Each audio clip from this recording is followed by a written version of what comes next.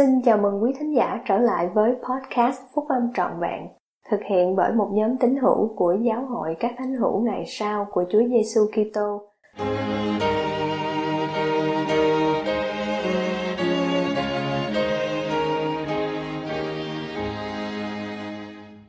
Sứ điệp của đệ nhất Chủ tịch đoàn tháng 4 năm 2015.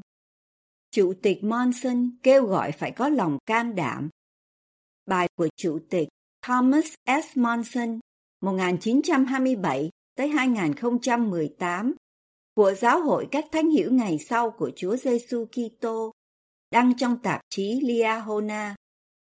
Chủ tịch Thomas S. Monson đã nhận xét rằng chúng ta hầu như luôn luôn được kêu gọi để lựa chọn điều này hay điều khác. Ông khuyên dạy rằng để lựa chọn khôn ngoan, chúng ta cần lòng can đảm. Lòng can đảm để nói không và lòng can đảm để nói có. Những quyết định quả thật xác định vận mệnh. Trong các đoạn trích dẫn sau đây, Chủ tịch Monson nhắc các thánh hữu ngày sau nhớ rằng họ cần can đảm để đứng bênh vực lẽ thật và sự ngay chính, để bảo vệ điều họ tin tưởng và đối đầu với một thế giới đang chối bỏ các giá trị và nguyên tắc vĩnh cửu. Ông nói, lời kêu gọi phải can đảm liên tục đến với mỗi người chúng ta. Điều đó đã từng như vậy và sẽ luôn luôn là như vậy. Chúng ta đều sẽ phải đối đầu với nỗi sợ hãi, trải qua sự chế giễu và gặp chống đối. Tất cả chúng ta, hãy có can đảm để chống lại sự đồng lòng của đám đông, can đảm để bênh vực cho nguyên tắc của mình. Lòng can đảm, chứ không phải thỏa hiệp, sẽ được Thượng Đế chấp thuận.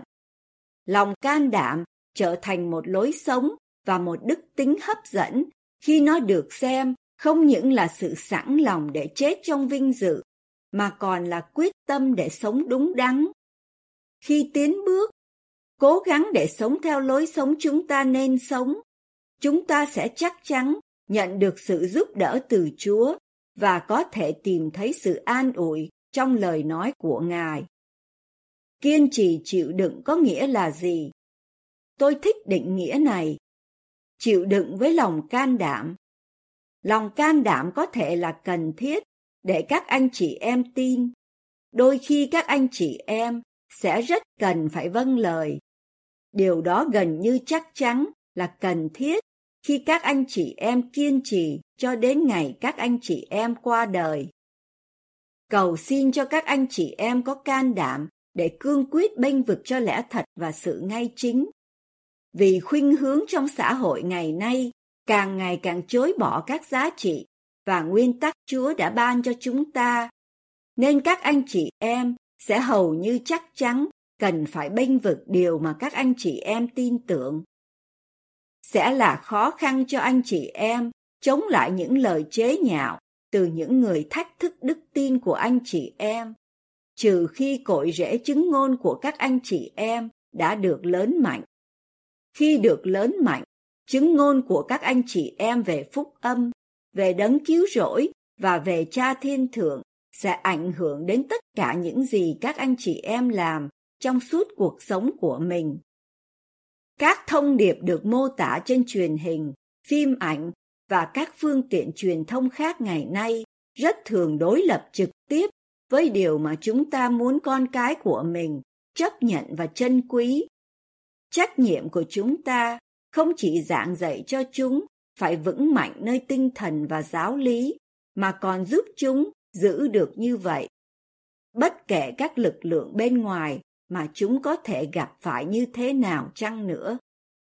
Điều này sẽ cần có nhiều thời gian và nỗ lực về phần của chúng ta. Và để giúp đỡ người khác, bản thân chúng ta cần can đảm về mặt tinh thần và đạo đức để chống lại điều xấu xa chúng ta thấy từ mọi phía. Trong cuộc sống hàng ngày, đức tin của chúng ta gần như không thể nào tránh khỏi bị thử thách. Sẽ có những lúc chúng ta có thể thấy bản thân bị những người khác vây quanh và bị thuộc vào nhóm thiểu số hay thậm chí đơn độc, đứng trước điều có thể chấp nhận và điều không thể chấp nhận được. cầu xin cho chúng ta luôn luôn dũng cảm và sẵn sàng bênh vực cho điều mình tin.